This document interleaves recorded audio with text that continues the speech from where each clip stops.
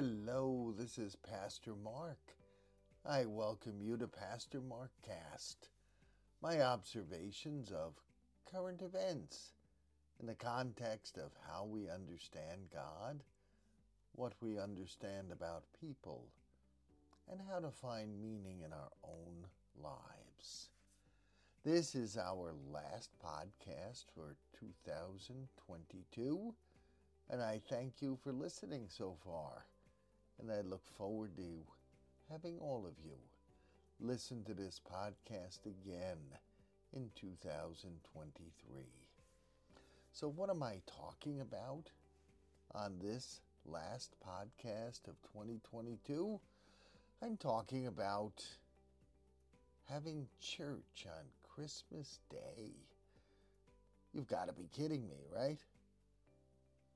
You know, a week ago, a friend and ministerial colleague posted a New York Times article on Facebook that discussed whether or not churches ought to hold religious services on Christmas Day when Christmas Day is a Sunday. Now, apparently, a number of churches were considering not having Sunday worship because it was Christmas Day. Christmas Day has not fallen on a Sunday in quite a number of years. I rather enjoyed going to church on Christmas morning on the occasions that Sunday and Christmas Day fall on the same day. When my daughter pastored a Lutheran church, I enjoyed visiting her on Christmas morning. They held a communion service every Christmas. I really enjoyed it. According to this New York Times article, those churches who were planning to hold worship on Christmas Day were doing so because it is Sunday, and we worship on Sunday, period. Why should they stop having Sunday worship? Because it's on Christmas. An elder in my church who was raised Catholic told me that when he was a boy, Christmas Day was considered a day of obligation. Christians were expected to go to church on Christmas Day, no matter what day of the week that it fell on. When did this practice fall out of being a common obligation? The New York Times reported that churches who are not holding worship on Christmas Day were canceling because of the potential for, quote, low attendance, unquote. When did that ever stop the church? As religiosity declines in the United States, many of us deal with low attendance on a weekly basis. When did low attendance ever stop us from worshiping? When my friend and ministerial colleague, Reverend Rhonda Myers, posted this New York Times article on Facebook, she wrote the following personal comment.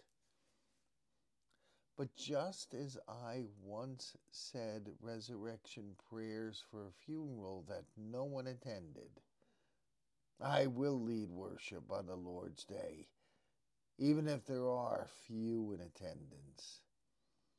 What better way to celebrate the gift of the Incarnation than to worship God with songs of joy and with words of praise? Does large attendance really matter? Or is Christmas a day of obligations for Christians, regardless of congregational size? I wonder if perhaps in the future all congregations ought to consider worship on Christmas Day, regardless of what day of the week that it does fall on. Well, my friends, are my reflections on worship on Christmas Day. And this concludes this edition of PastorMarkCast. I know it's not always easy to do the right thing, but it is worth trying. Let us all strive to live lives that honor God and bless our neighbors. When we do that, we will know the peace of God in ways that we can hardly comprehend. May God bless you this day, the whole week to come. May God bless you with a very